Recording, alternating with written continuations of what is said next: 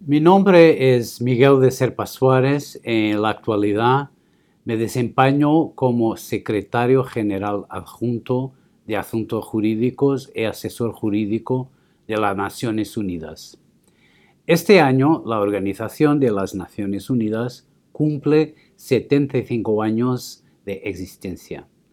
Para conmemorar esta ocasión, tengo el honor de presentarles esta ponencia titulada 75 años de elaboración del derecho internacional en las Naciones Unidas. Desde la firma de la Carta de las Naciones Unidas en San Francisco el 26 de junio de 1945,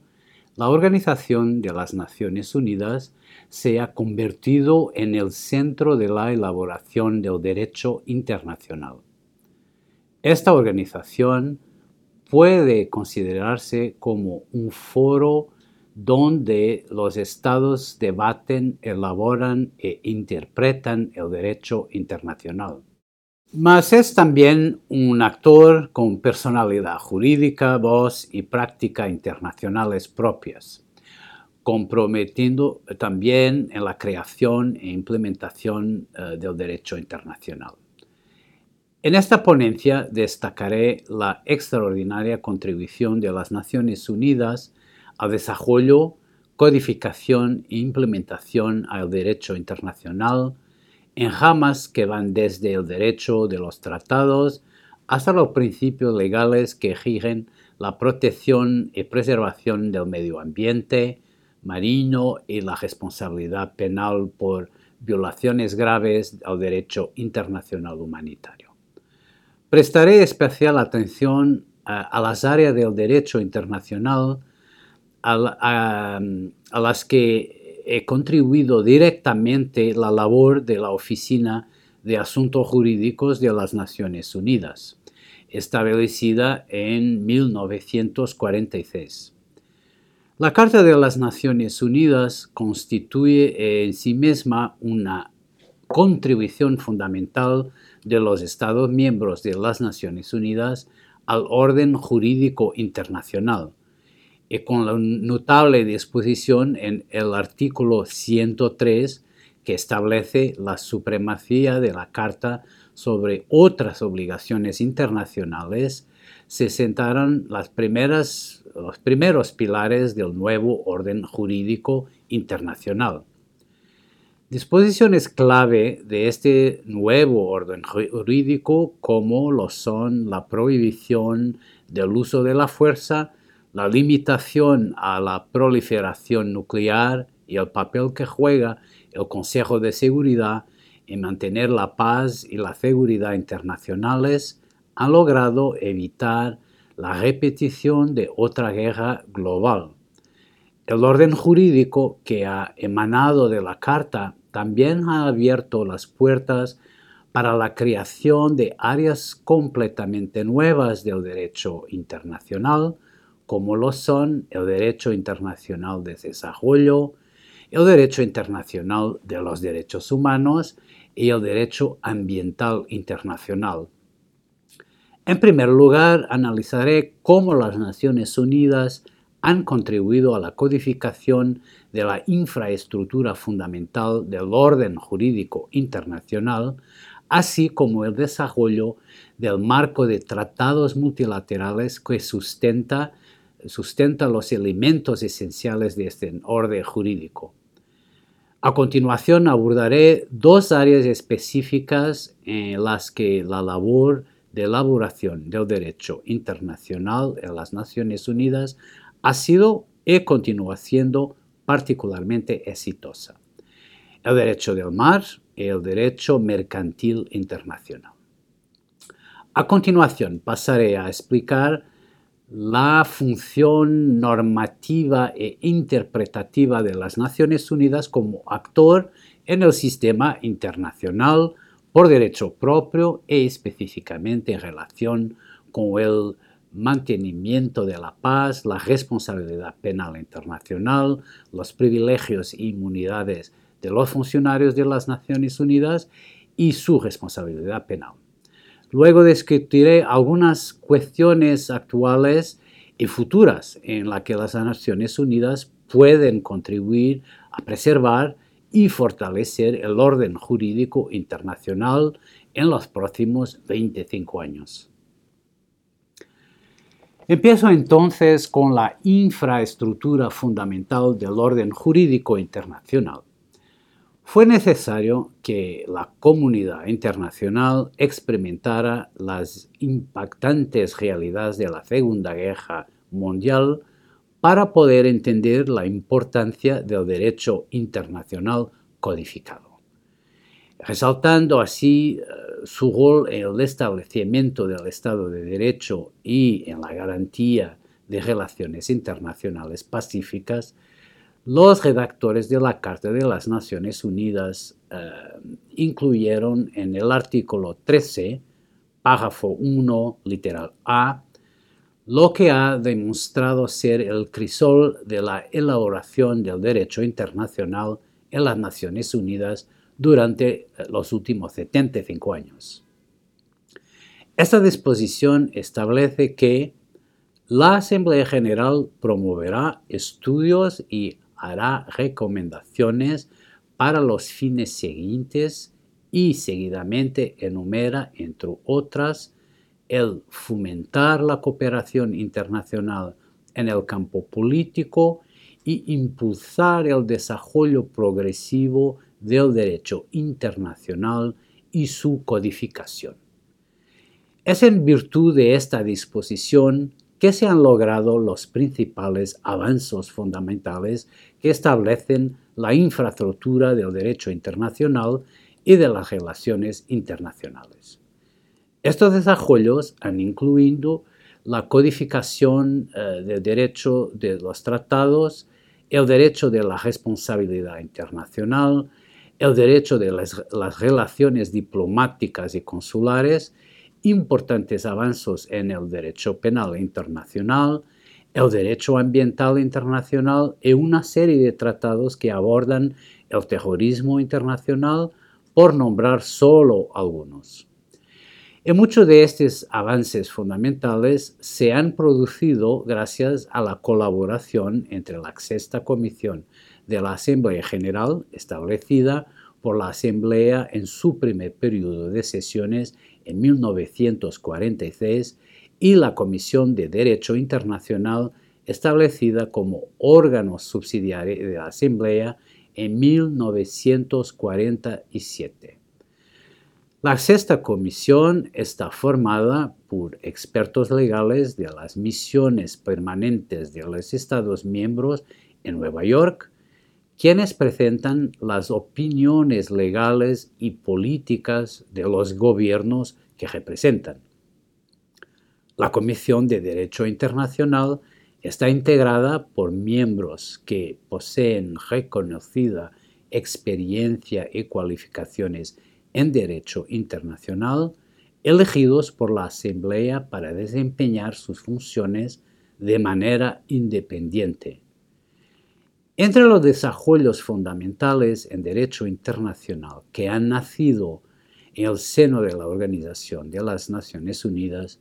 quizás el más conocido es la Convención de Viena de 1969 sobre el derecho de los tratados.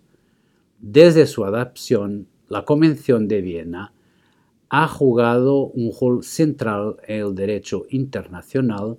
y en las relaciones internacionales entre los Estados, ya que regula cuestiones fundamentales sobre la elaboración de tratados,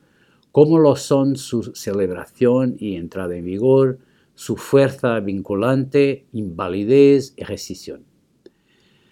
Durante las últimas 5 décadas, la Convención, sus trabajos preparatorios y la labor de la Comisión de Derecho Internacional han constituido el marco normativo a través del cual los estados, los jueces, los juristas y los académicos de todo el mundo abordan las cuestiones relacionadas con los tratados. Al día de hoy, la Convención cuenta con 116 estados parte, pero su alcance e influencia son significativamente mayores, dado que gran parte del contenido de la Convención refleja derecho internacional consuetudinario. Otros tratados fundamentales que son fruto de los esfuerzos colaborativos entre la Comisión de Derecho Internacional y la Sexta Comisión incluyen la Convención de Viena de 1961 sobre relaciones diplomáticas y la Convención de Viena de 1963 sobre relaciones consulares. Estas convenciones también están en el centro de las relaciones internacionales. Además, los estados han adoptado una serie de convenciones importantes sobre la base de los trabajos de la Comisión de Derecho Internacional, por ejemplo, sobre la reducción de la apatridía, las misiones especiales, la protección de las personas internacionalmente protegidas, incluidos los agentes diplomáticos, y derecho penal internacional. Los trabajos de la Comisión también han servido en ocasiones como inspiración para acuerdos regionales. Si bien muchos de los tratados fundamentales se adaptaron en las décadas de los 1970 y 1960, el propio orden jurídico internacional estaba experimentando cambios fundamentales. Los 75 años de vida de las Naciones Unidas han marcado la evolución del derecho internacional de un sistema aplicable entre 57 Estados miembros a un orden jurídico universal y multilateral en el que 193 Estados miembros y 2 Estados observadores no miembros participan. En palabras del juez Yusuf, presidente de la Corte Internacional de Justicia, esto representa un cambio social profundo que implica el surgimiento de un cuerpo diverso de actores, cada una con su propia cultura, costumbres y tradiciones legales. Estos cambios sentaron las bases para la formación de un orden jurídico internacional universal. Esos profundos cambios han contribuido a la tarea cada vez más desafiante de codificar las normas fundamentales del derecho internacional. Así lo ilustra el proyecto de artículos de la Comisión de Derecho Internacional de 2001 sobre la responsabilidad del Estado por hechos internacionalmente ilícitos, que dan respuestas a preguntas fundamentales en derecho internacional, como lo son cuáles son las consecuencias de las violaciones del derecho internacional, a quién se debe la responsabilidad y qué forma o formas de reparación deben darse.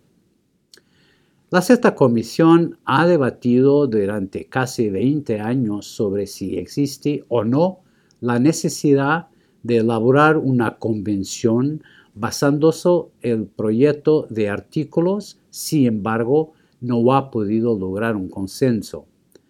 Aun así, el proyecto de artículos forma parte esencial de la arquitectura del derecho internacional. Ningún orden jurídico, incluyendo el derecho internacional, puede existir de forma coherente sin un sistema de responsabilidad jurídica de sus actores. El proyecto de artículos ha sido ampliamente aplicado en la práctica por la Corte Internacional de Justicia y otras cortes y tribunales internacionales, y muchos de sus preceptos se consideran parte del derecho internacional consuetudinario. Abordaré ahora el desarrollo del marco de tratados internacionales en el seno de la organización. Las Naciones Unidas han contribuido al desarrollo del marco de tratados internacionales tanto en su función de foro para la elaboración de tratados multilaterales, así como en su función de actor en este proceso. El establecimiento de un marco de tratados multilaterales robusto y comprensivo ha constituido una de las principales contribuciones de la organización a un orden internacional basado en el Estado de Derecho. Y con el paso del tiempo, los tratados han aumentado en número y complejidad y abordan numerosos temas, incluyendo el desarme, el comercio, el transporte, los derechos humanos, la igualdad de género, la lucha contra el terrorismo y la preservación del medio ambiente. Estos tratados han contribuido a los propósitos establecidos en el artículo 1 de la Carta, que contribuyen a mantener la paz y la seguridad internacionales, desarrollar relaciones amistosas entre las naciones y lograr la cooperación internacional. También proporcionan un marco para resolver problemas de carácter económico, social, cultural y humanitario. Estos tratados son la base para promover y fomentar el respeto de los derechos humanos y las libertades fundamentales, así como para adaptarse a nuevos desafíos como la justicia penal internacional y el cambio climático. El secretario general es el depositario de tratados multilaterales más grande del mundo. Alrededor de 600 tratados han sido depositados durante los 75 años de existencia de las Naciones Unidas. Es importante destacar que la práctica del secretario general como depositario de tratados multilaterales ha sido importante para definir el papel de los depositarios y ha dejado un impacto indeleble en el derecho de los tratados, tanto convencional como consuetudinario. O cuando la Convención de Viena de 1969 codifica y hasta cierto punto desarrolla el derecho de los tratados entre Estados, sus artículos 76 y 77, que establecen el papel y las funciones de los depositarios, se inspiraron en la práctica del secretario general. Estos se reflejaron más tarde en los artículos 77 y 78 de la Convención de Viena de 1986, relativa a los tratados en los que participan organizaciones internacionales, lo que confirma la aceptación general de la definición de la función del depositario para todos los tratados multilaterales. La práctica del secretario general como depositario ha dado forma al derecho de los tratados, en particular con respecto a las reservas. Siguiendo la práctica del secretario general de la Sociedad de Naciones, el secretario general ha aplicado tradicionalmente el sistema de unanimidad al no aceptar en depósito un instrumento que contenga una reserva hasta que se haya establecido que ninguna de las otras partes objetó a dicho depósito. Este cambió cuando la Convención para la Prevención y Sanción del Crimen de Genocidio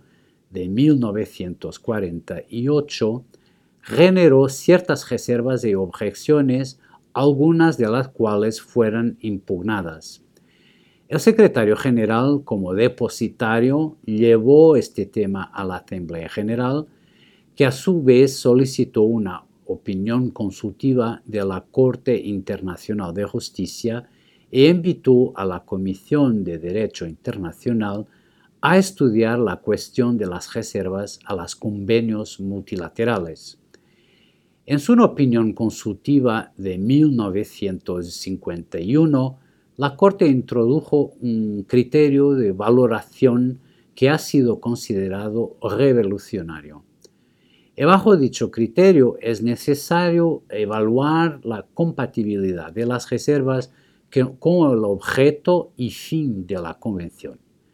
La Asamblea General pidió al Secretario General que ajustara su práctica a la opinión consultiva con respecto a la Convención sobre el Genocidio y con respecto a las futuras convenciones de las Naciones Unidas. Este enfoque se codificó posteriormente en los artículos 19 a 23 de la Convención de Viena de 1969 sobre el derecho de los tratados. Las normas del derecho de los tratados relativas a las reservas han seguido desarrollándose gracias a la práctica del Secretario General después de la aprobación de la Convención de Viena. Por su lado, la Comisión de Derecho Internacional se basó ampliamente en esta práctica para elaborar guías de la práctica sobre las reservas de los tratados de 2011. Este ha sido el caso, por ejemplo, en el tratamiento de las reservas tardías, donde la práctica desde finales de la década de 1970 ha sido distribuir la reserva a todos los estados interesados, dándoles un plazo para presentar objeciones. Esto se aparta de lo contemplado en el artículo 19 de la Convención de Viena de 1969, que exige que las reservas se formulen al depositar el instrumento expresando el consentimiento en obligarse al tratado. Sin embargo, esta práctica, iniciada por el Secretario General a fines de la década de 1970, fue codificada por la Comisión de Derecho Internacional en su guía. Me referiré ahora a dos áreas específicas en las que la labor de elaboración del derecho internacional en las Naciones Unidas ha sido y continúa siendo particularmente exitosa: el derecho del mar y el derecho mercantil internacional. Comenzaré con el derecho del mar. La función vital de las Naciones Unidas como foro internacional para la elaboración del derecho internacional y del Secretario General como facilitador del proceso de elaboración de tratados se exemplifica en el desarrollo progresivo y la codificación del derecho del mar. El océano es fundamental para un medio ambiente saludable, la seguridad alimentaria, el transporte y el desarrollo económico. Presenta el paradigma de los bienes comunes mundiales, donde el espacio y los recursos se comparten y donde los desafíos solo pueden superarse mediante la cooperación. En los últimos 75 años, la Organización de las Naciones Unidas ha jugado y continúa jugando un papel central en el desarrollo y la implementación del derecho del mar con la Convención de las Naciones Unidas sobre el Derecho del Mar de 1982, la CONVEMAR, como piedra angular. La CONVEMAR tiene hoy 168 estados parte. Considerada como la Constitución para los océanos y un hito histórico en el desarrollo del derecho del mar, la CONVEMAR reunió las normas existentes del derecho internacional consuetudinario y resolvió cuestiones pendientes como la amplitud de las zonas marítimas de los estados. También presenta varias innovaciones importantes, incluso en relación con la zona económica exclusiva, el régimen para la gobernanza de los fondos marinos, los derechos de navegación, la protección y preservación del medio marino, la investigación científica marina y la solución de controversias internacionales relativas al derecho del mar. La CONVEMAR se complementa con dos acuerdos sobre la aplicación de sus disposiciones. El acuerdo de la parte 11 de la CONVEMAR se negoció a través de consultas informales convocadas por el secretario general y abordó las preocupaciones de ciertos estados en relación con las disposiciones sobre minería de los fondos marinos de la CONVEMAR que les impedía convertirse en estados parte. El Acuerdo de las Naciones Unidas sobre las poblaciones de peces, también conocido en el mundo hispanohablante como el Acuerdo de Nueva York, se negoció en una conferencia convocada por la Asamblea General. El Acuerdo de Nueva York establece regulaciones detalladas para la conservación y gestión de ciertas poblaciones de peces transzonales y altamente migratorias, según lo previsto por la CONVEMAR. La CONVEMAR ha hecho una contribución significativa al mantenimiento de la paz y la seguridad internacionales desde su aprobación, cimentando un orden jurídico estable para los océanos mediante la regulación de todos los aspectos de sus usos y recursos. Y la CONVEMAR promueve la seguridad jurídica al establecer los límites espaciales acordados a cada una de las zonas marítimas en las que los estados gozan de soberanía o derechos y jurisdicción soberanos, la manera de delimitar cada una de estas áreas y los derechos de otros estados en ellas, incluindo los derechos de navegación. Con respecto a las áreas fuera de la jurisdicción nacional, es decir, la alta mar y los fondos marinos y su subsuelo, más allá de los límites de la jurisdicción nacional, denominada la zona,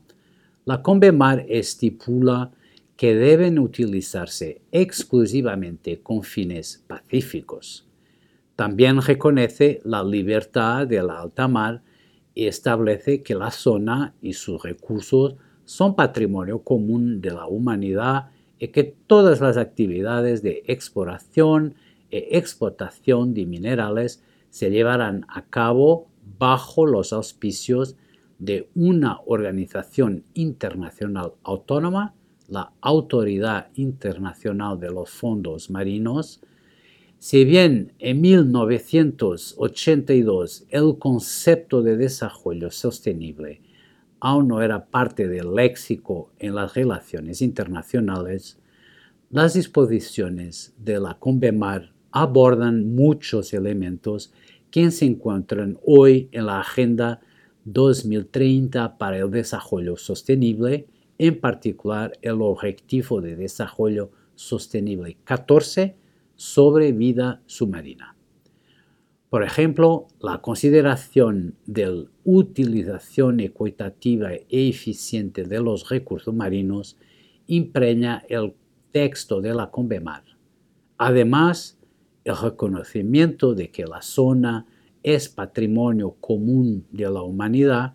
implica que la exploración y explotación de sus recursos minerales deben llevarse a cabo en beneficio de la humanidad en su conjunto, según lo regula el Código de Minería de la Autoridad Internacional de los Fondos Marinos. La CONVEMAR tiene en cuenta de manera más general los intereses y las necesidades especiales de los países en desarrollo, en particular los menos desarrollados y aquellos sin litoral o geográficamente desfavorecidos, incluso proporcionando derechos de acceso al mar, a los recursos vivos marinos excedentes, a participar en la investigación científica marina y estableciendo un marco legal para el desarrollo y transferencia de tecnología marina. Los procesos de la Asamblea General relacionados con la Convemar han sido incubadoras para el desarrollo normativo, impulsando, por ejemplo, la decisión de convocar una conferencia intergubernamental para elaborar un instrumento internacional jurídicamente vinculante en el marco de la Convención relativo a la conservación y el uso sostenible de la diversidad biológica marina de las zonas situadas fuera de la jurisdicción nacional. En el marco de este proceso, los estados están negociando actualmente 4 cuestiones principales: los recursos genéticos marinos, incluidas cuestiones sobre la distribución de beneficios, las herramientas de gestión basadas en áreas, incluidas las áreas marinas protegidas, las evaluaciones de impacto ambiental y la creación de capacidad y transferencia de tecnología marina. Dado que los problemas del espacio oceánico están estrechamente interrelacionados y deben considerarse en su conjunto, la cooperación y la coordinación a nivel nacional, regional y mundial siguen siendo esenciales para lograr la gestión integrada y el uso pacífico y sostenible de los océanos. Y continuaré esta ponencia examinando lo relativo al desarrollo del derecho mercantil internacional. Otro aspecto fundamental de la codificación y la elaboración del derecho internacional en las Naciones Unidas, que es a menudo pasado por alto, es el marco jurídico internacional y transnacional del comercio internacional. La contribución de las Naciones Unidas se ha extendido más allá de la promoción y facilitación del comercio para abarcar el derecho mercantil internacional, con la certeza que la cooperación comercial internacional entre los estados es un factor importante en el mantenimiento de la paz y la seguridad internacionales. La Asamblea General estableció en 1966 la Comisión de las Naciones Unidas de Derecho Mercantil Internacional, convencida que las Naciones Unidas deberían desempeñar un papel más activo para reducir o eliminar los obstáculos al flujo del comercio internacional, promoviendo así el interés de todos los pueblos y en particular los de los países en desarrollo. Dicha comisión fue creada con el mandato de promover la armonización e unificación progresivas del derecho mercantil internacional y la consiguiente contribución de las Naciones Unidas a la creación de un marco legal favorable al comercio internacional cubre una amplia gama de áreas del derecho mercantil internacional y ha cambiado profundamente el panorama legal en esta rama del derecho internacional. La solución de controversias en los contratos internacionales son 2 ejemplos representativos. Comenzaré con la solución de controversias. Se han celebrado 2 tratados emblemáticos en el campo de la solución de controversias comerciales internacionales, con 60 años de diferencia entre la Convención de 1958 sobre el reconocimiento y la ejecución de las sentencias arbitrales extranjeras, más conocida como la Convención de Nueva York, y la Convención de las Naciones Unidas de 2018 sobre los acuerdos de transacción internacionales resultantes de la mediación, conocida como la Convención de Singapur sobre la mediación. Ambos tratados tienen como objetivo dar efecto y firmeza al resultado de los procesos de solución de controversias que los conciernen, a saber, laudos arbitrales y acuerdos de mediación respectivamente. La Convención de Nueva York establece un marco para reconocer y ejecutar laudos arbitrales extranjeros y para dar efecto a los acuerdos de arbitraje celebrados entre partes comerciales. Al día de hoy, 163 estados se han adherido a él. Su generalizada adopción se debe, entre otras cosas, al proceso de redacción inclusivo y bajo el auspicio de las Naciones Unidas que se llevó a cabo con el objetivo de garantizar que el marco establecido por la Convención sería compatible con las diversas tradiciones jurídicas. La Convención de Nueva York ha allanado el camino para la preparación y adopción de un marco legal integral para el arbitraje internacional, en el que la Comisión ha desempeñado un papel importante. Siguiendo un camino similar, la Comisión, que supervisa la promoción, interpretación y aplicación de la Convención de Nueva York, ha desarrollado un marco legal integral para la mediación comercial internacional. Dicho marco legal se ha solidificado con la finalización del proyecto de Convención de Singapur sobre mediación, que fue presentado a la Asamblea General para su adopción en el año de 2018. La celebración de la Convención de Singapur sobre la mediación es notable porque la aplicación de los acuerdos de resolución resultantes de la mediación entre partes comerciales se aborda de manera diferente en los sistemas jurídicos nacionales. Algunos aplican el derecho contractual ordinario y otros establecen procedimientos legales específicos basados en la opinión de que tales acuerdos son de naturaleza casi judicial.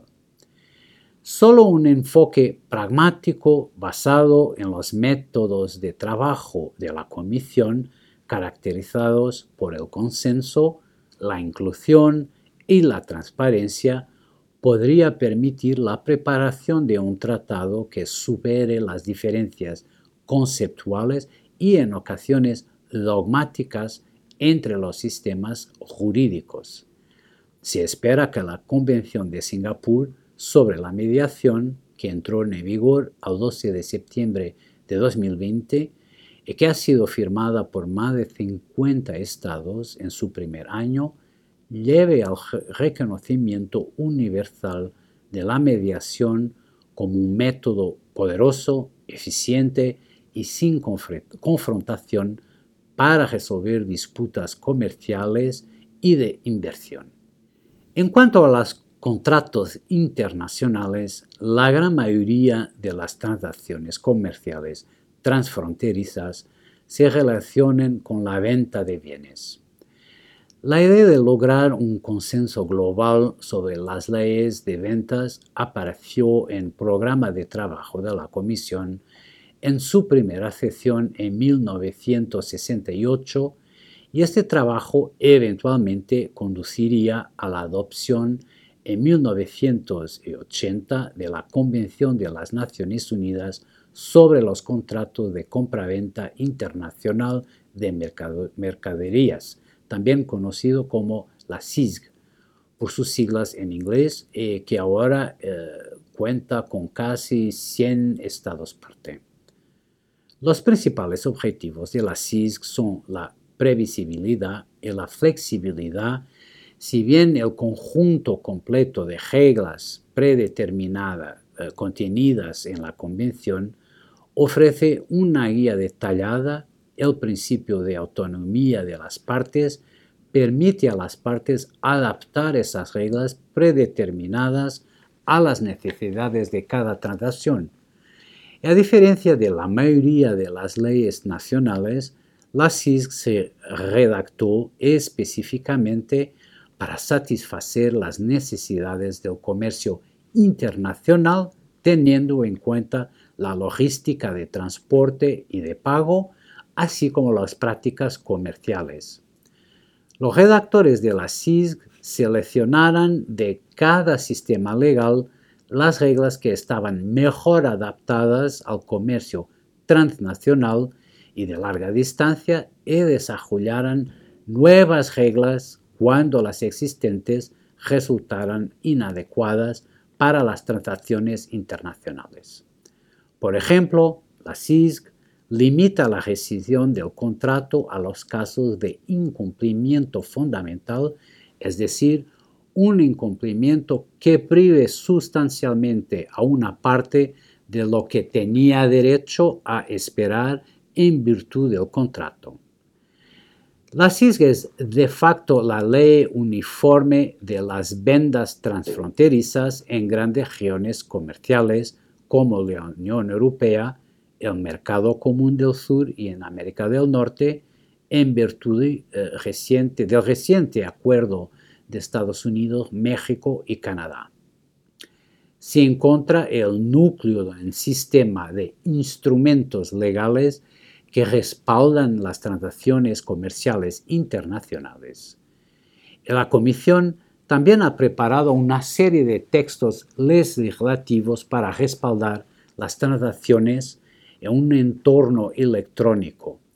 Estos textos eliminan los obstáculos legales al uso de medios electrónicos sin modificar la legislación nacional de contratos,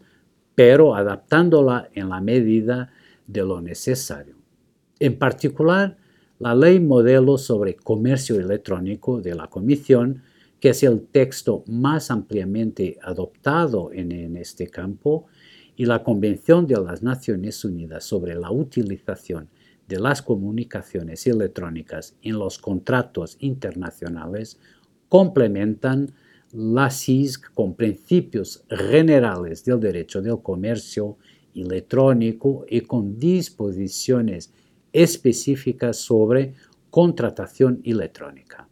Pasaré ahora a discutir el papel normativo e interpretativo que juegan las Naciones Unidas. Y como anticipé al comienzo de esta conferencia, durante sus 75 años de existencia, las Naciones Unidas no solo han servido como un lugar para la codificación de elementos esenciales del orden jurídico internacional, sino que también han contribuido directamente a la elaboración del derecho internacional mediante el desarrollo de su marco institucional. La organización ha estado ajustando y desarrollando constantemente su mandato de acuerdo con sus propósitos y funciones, tal como se especifica o implica en la Carta de las Naciones Unidas. El fundamento jurídico que ofrece la Carta se ha ido nutriendo progresivamente y a veces mediante la interpretación del marco normativo existente, a veces mediante la creación de nuevas normas. Esto se hace evidente al ver el rol que ha jugado la organización en la creación de normas. Por ejemplo, las Naciones Unidas han jugado un papel clave en el desarrollo del derecho penal internacional, tanto mediante la codificación y el desarrollo de normas sustantivas como mediante el establecimiento de un marco institucional para su aplicación.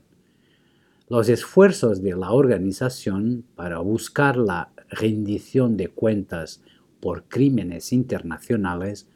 cobrarán un impulso renovado a principios de la década de 1990 con el establecimiento del Tribunal Internacional para la ex Yugoslavia. Este fue el primer tribunal penal internacional que ha operado desde los tribunales de crímenes de guerra de Nuremberg y Tokio. Al establecer el Tribunal Penal Internacional para la ex Yugoslavia,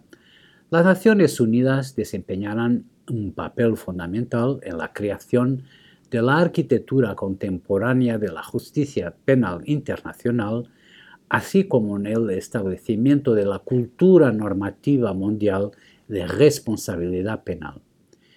Desde el establecimiento del Tribunal Penal Internacional para la ex Yugoslavia, otros tribunales se han establecido por las Naciones Unidas o mediante negociación con las Naciones Unidas. Entre ellos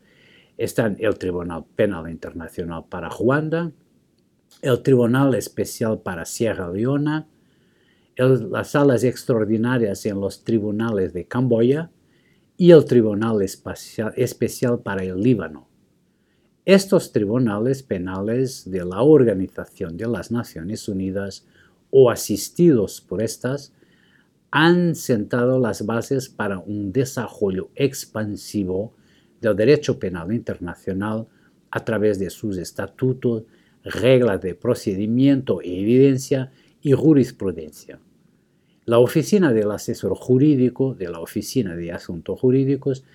ha desempeñado un papel clave a este respecto, tanto mediante la redacción de algunos de los estatutos de los tribunales, en particular el Estatuto del Tribunal Penal Internacional para la ex Yugoslavia, como mediante la negociación de los acuerdos pertinentes con los Estados miembros para su creación. El establecimiento del Tribunal Penal Internacional para la ex Yugoslavia y del Tribunal Penal Internacional para Ruanda dio impulso al establecimiento de la Corte Penal Internacional, que se materializó en 1998 con la aprobación del Estatuto de Roma en una conferencia diplomática organizada bajo los auspicios de las Naciones Unidas. La aplicabilidad de las obligaciones internacionales también se ha ampliado desde 1945 gracias a las acciones normativas de la organización. Esto es particularmente notable en el caso del derecho internacional humanitario, el derecho internacional de los derechos humanos y el derecho internacional de los refugiados, que se han convertido progresivamente en parte del marco normativo de las Naciones Unidas. Por ejemplo, en 1999,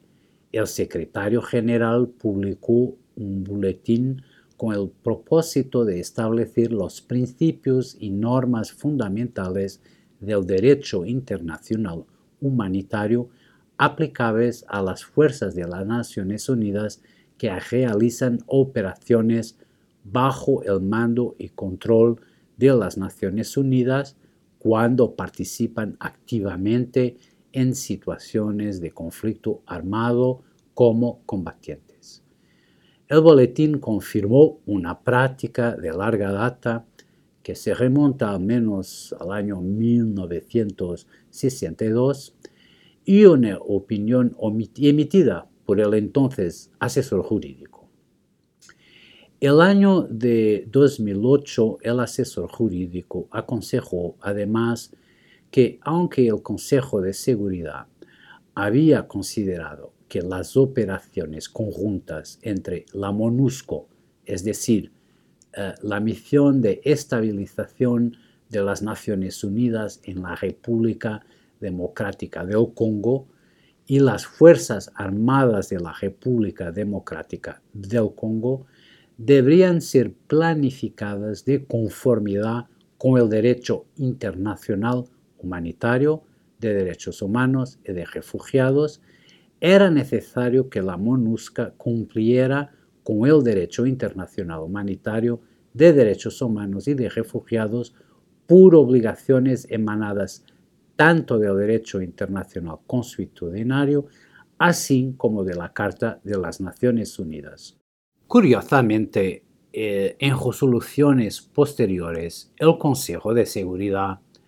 reemplazó la palabra debería por deberá, el contexto de dichas obligaciones. En cuanto al papel interpretativo de las Naciones Unidas, más allá de desajular sus propios marcos institucionales y normativos,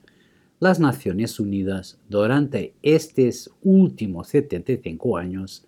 se ha convertido en un actor clave en la interpretación del derecho internacional. La función interpretativa de la organización deriva naturalmente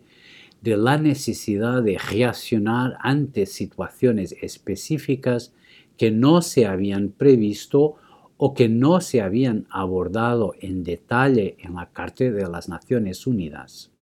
En ausencia de revisión judicial o orientación autorizada de la Asamblea General o del Consejo de Seguridad, ha sido el papel y la responsabilidad de los encargados de hacer operativos los mandatos, de interpretarlos, en particular la Secretaría de la Organización.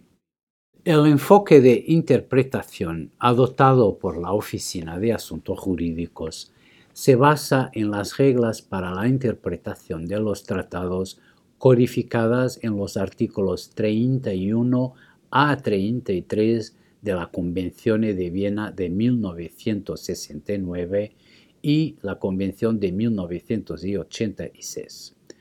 Centrándonos nuevamente en el mantenimiento de la paz, se pueden destacar algunos ejemplos representativos. En una opinión jurídica emitida en el año de 2003, el asesor jurídico afirmó que la cuestión de si la resolución 1509 de 2003 del Consejo de Seguridad, por la que se establece la misión de las Naciones Unidas en Liberia, había autorizado a la misión a utilizar la Fuerza Armada para cumplir alguna de las tareas encomendadas y no solo para su autodefensa, dependía del sentido ordinario y natural que debería darse a sus términos cuando fuesen leídos el contexto de la resolución en su conjunto y a la luz de su objetivo y fin, y contra las antecedentes de las discusiones que llevaran a su adopción y a las circunstancias de las mismas. Juntos, estos elementos lo llevaron a concluir que se había otorgado autorización para el uso de la fuerza. En el año de 2008, el asesor jurídico interpretó el mandato de la misión de las Naciones Unidas en la República Democrática del Congo para asegurar la protección de los civiles bajo amenaza inminente de violencia física, como se establece en las resoluciones 1756 de 2007 y 1856 de 2008 del Consejo de Seguridad, para abarcar no solo el montaje de operaciones reactivas, como también operaciones proactivas. En apoyo, el asesor jurídico se basó en el principio general del derecho internacional relativo a las consideraciones elementales de humanidad, afirmado por la Corte Internacional de Justicia en el caso del Canal de Corfú.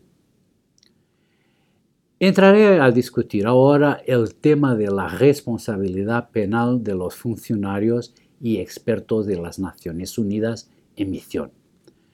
El papel de las Naciones Unidas en la elaboración del derecho internacional y la interpretación se basa además en la práctica jurídica de la Secretaría de la Organización en relación con áreas específicas de sus operaciones. Una de esas esferas de especial importancia es la de la responsabilidad penal de los funcionarios y expertos de las Naciones Unidas en misión.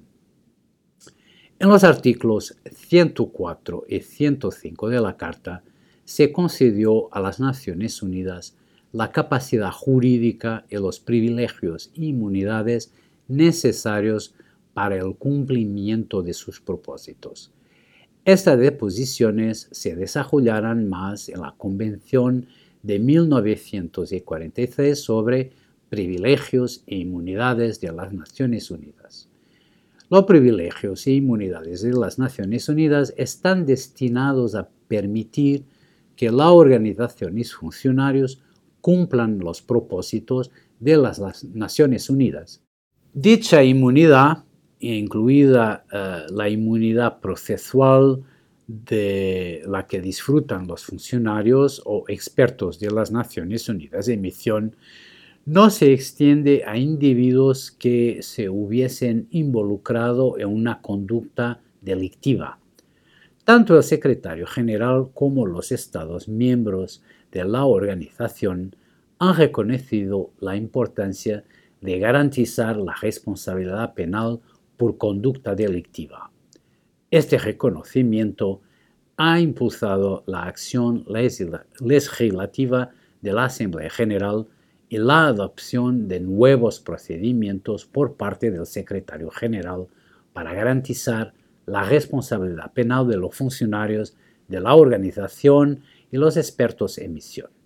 En este contexto, en el año de 2017, mediante su resolución 62/63, la Asamblea General creó un mecanismo doble para garantizar la rendición de cuentas. En primer lugar, la Asamblea instó encarecidamente a todos los estados a hacer valer su jurisdicción sobre los delitos cometidos por sus nacionales mientras se desempeñaban como funcionarios o expertos en misión de las Naciones Unidas. En segundo lugar, la Asamblea pidió al secretario general que señale las alegaciones verosímiles que indiquen que los funcionarios y expertos de las Naciones Unidas en misión puedan haber cometido un delito a la atención de los estados contra cuyos nacionales se dirijan tales alegaciones. En consecuencia, la obligación del secretario general de remitir a las autoridades nacionales los asuntos relacionados con la responsabilidad penal de dicho personal de las Naciones Unidas requiere que las acusaciones de conducta delictiva en cuestión se consideren verosímiles. La organización considera que este umbral se alcanza siempre que las alegaciones estén respaldadas por hallazgos de investigación. Al 30 de junio de 2020 y desde la aprobación de la resolución 62/63 y de resoluciones posteriores sobre el mismo tema, el secretario general ha remitido a las autoridades nacionales 219 casos de denuncias creíbles de conducta delictiva. Si bien el personal de la organización puede ser considerado responsable de todo tipo de delitos, en los últimos años los casos de explotación y abusos sexuales han sido objeto de una atención renovada y se han centrado en las secuelas de incidentes que involucran individuos, incluyendo personal de las Naciones Unidas, en la República Centroafricana y en otros lugares. En el año de 2017, el secretario general adoptó un nuevo enfoque de protección contra la explotación y el abuso sexuales al colocar a las víctimas al centro de los esfuerzos de la organización para mejorar su respuesta a denuncias de esta naturaleza.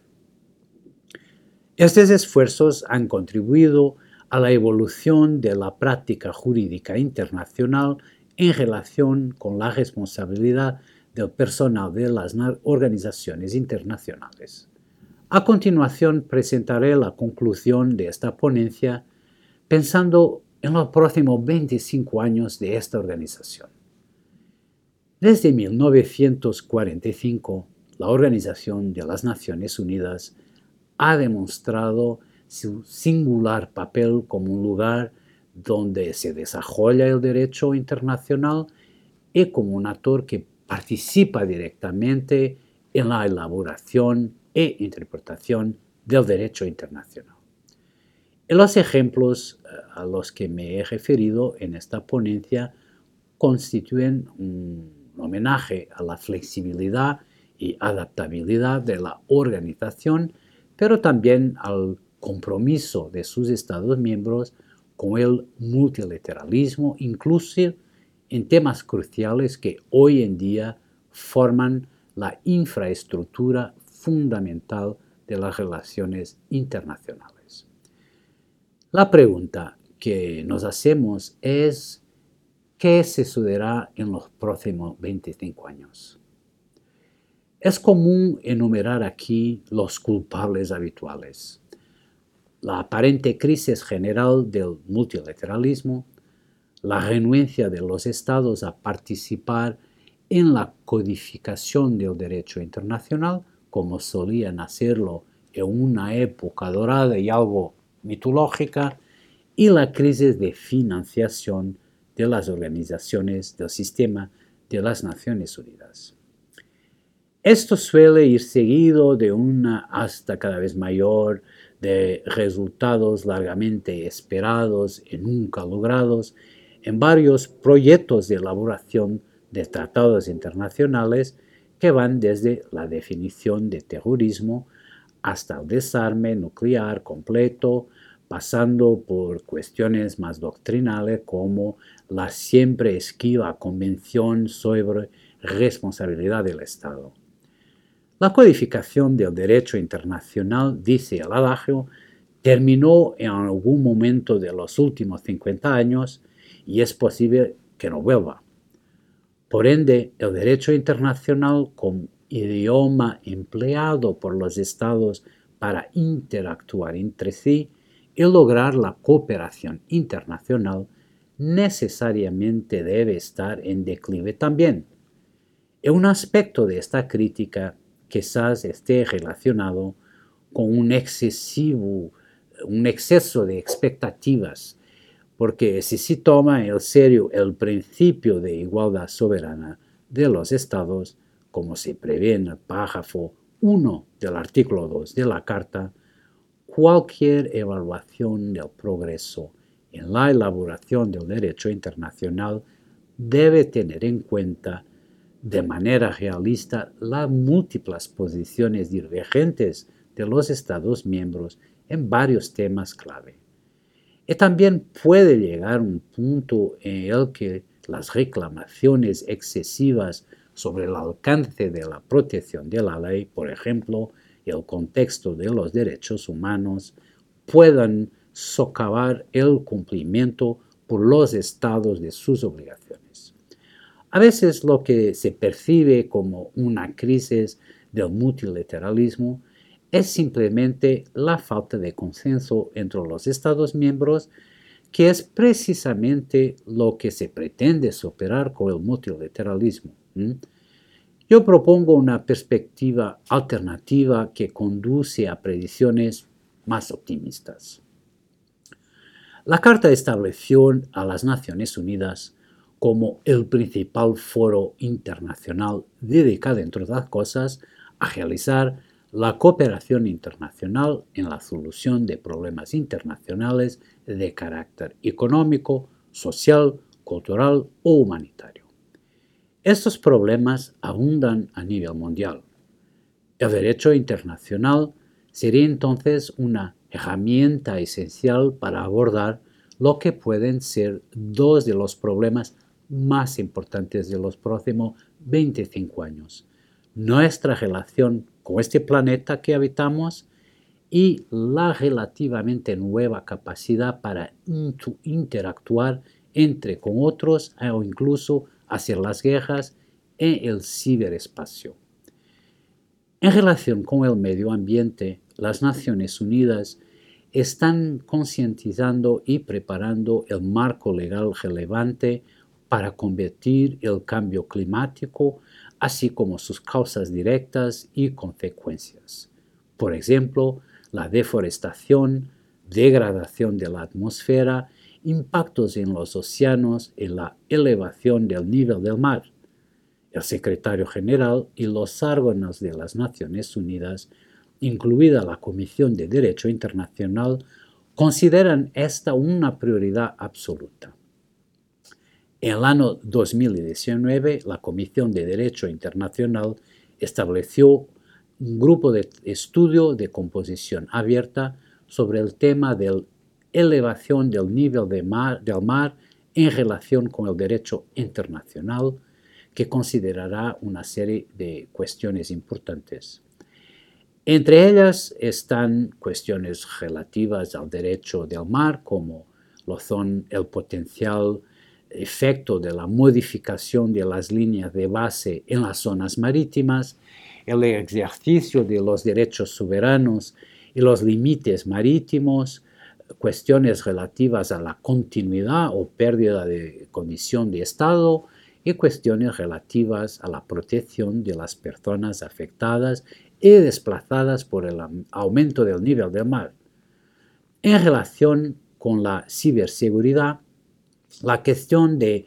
cómo aplicar los marcos jurídicos internacionales existentes, como el derecho internacional humanitario, el derecho sobre el uso de la fuerza y el derecho penal internacional, va de la mano con el posible desarrollo de nuevas normas y políticas internacionales. El Grupo de Trabajo de Composición Abierta de las Naciones Unidas, el Grupo de Expertos Gubernamentales sobre los avances en la esfera de la información y de las telecomunicaciones en el contexto de la seguridad internacional, tienen la tarea de hacer avanzar los procesos pertinentes. Sin duda surgirán muchos más problemas en los próximos 25 años, y algunos de los cuales ni siquiera podemos imaginarnos en la actualidad. A lo largo de la historia de las relaciones entre los pueblos, el multilateralismo ha tenido sus fases expansivas y contractivas que son de naturaleza cíclica. Al momento de esta ponencia, el mundo se encuentra en medio de la peor pandemia en aproximadamente un siglo. La urgencia de la cooperación internacional no se puede ilustrar ni destacar mejor. Es en estos momentos de emergencia y aparente caos cuando generalmente hemos aprendido a unirnos como humanidad.